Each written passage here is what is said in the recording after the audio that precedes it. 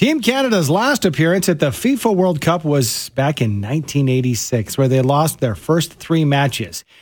This year, if they want to secure a fan base and merchandise sales, they'll have to make it past 3. To explain the reasoning behind that number 3 and what else impacts merch sales, we're joined by Moshe Lander, a senior lecturer in economics at Concordia University and host of the Moshe Lander Show. Good morning to you, Moshe. Thanks for joining us once again.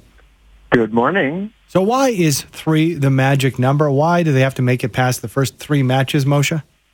Because 3 is the only number of matches that they're guaranteed. So the only teams that play 3 games are the biggest losers in the tournament, right? The ones that don't make it to the elimination round. So if Canada's only playing 3 games, it means that they didn't do particularly well. And given their performance back in 1986, if anybody's old enough to remember it, that's all they played back then as well. So they got to do better this time. So when we talk about, the merchandise itself, is this a short-term spend, do you think, or does something like the World Cup and Canada's appearance prolong that?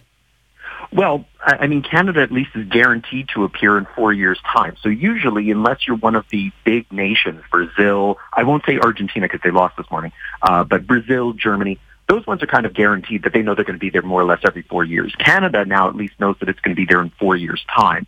So what you want to do now is build momentum, that if you're going to be playing in 4 years, if we're going to be one of the host countries, then you want to have at least a reasonably successful showing to try and build that merchandise, because it's not like a flame season where you disappear, say, in May or June, and then you're back in October.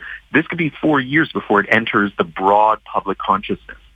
Moshe, fans are very much into it. They know the details of this and the history that it has been, way back 36 years ago, 1986, since the last appearance. But I'm wondering, not just with the merch sales, but the importance of the success of Team Canada for the sport and its continued growth in Canada. Can we link an impact to that?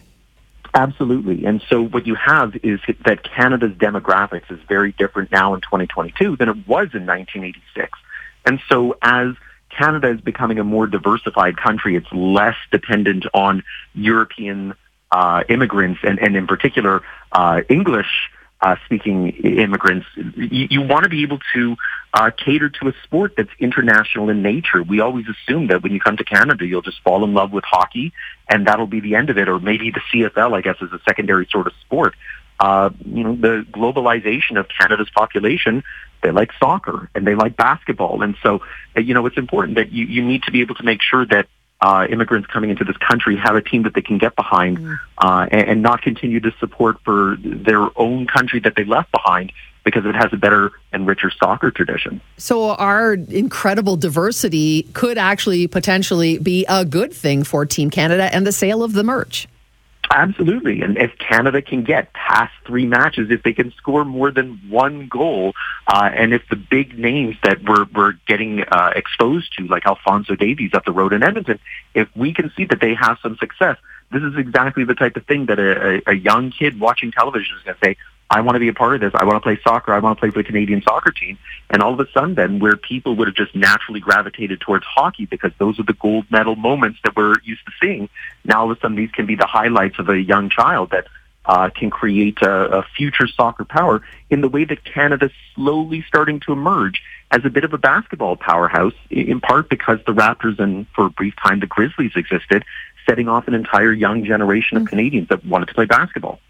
Wow. Are you going to be watching Moshe on a personal note? Absolutely. As long as you're willing to get up early enough and pour a cup of coffee as opposed to maybe a beer, then this is the best. To me, it's even better than the Olympics. I absolutely love watching World Cup. I never thought I'd say this, but I'm with you, Moshe, in that I love cold beer, maybe more than most. But I think I'd be shut down for the day if I had to sip at 5:30 in the morning. It's a lot to learn.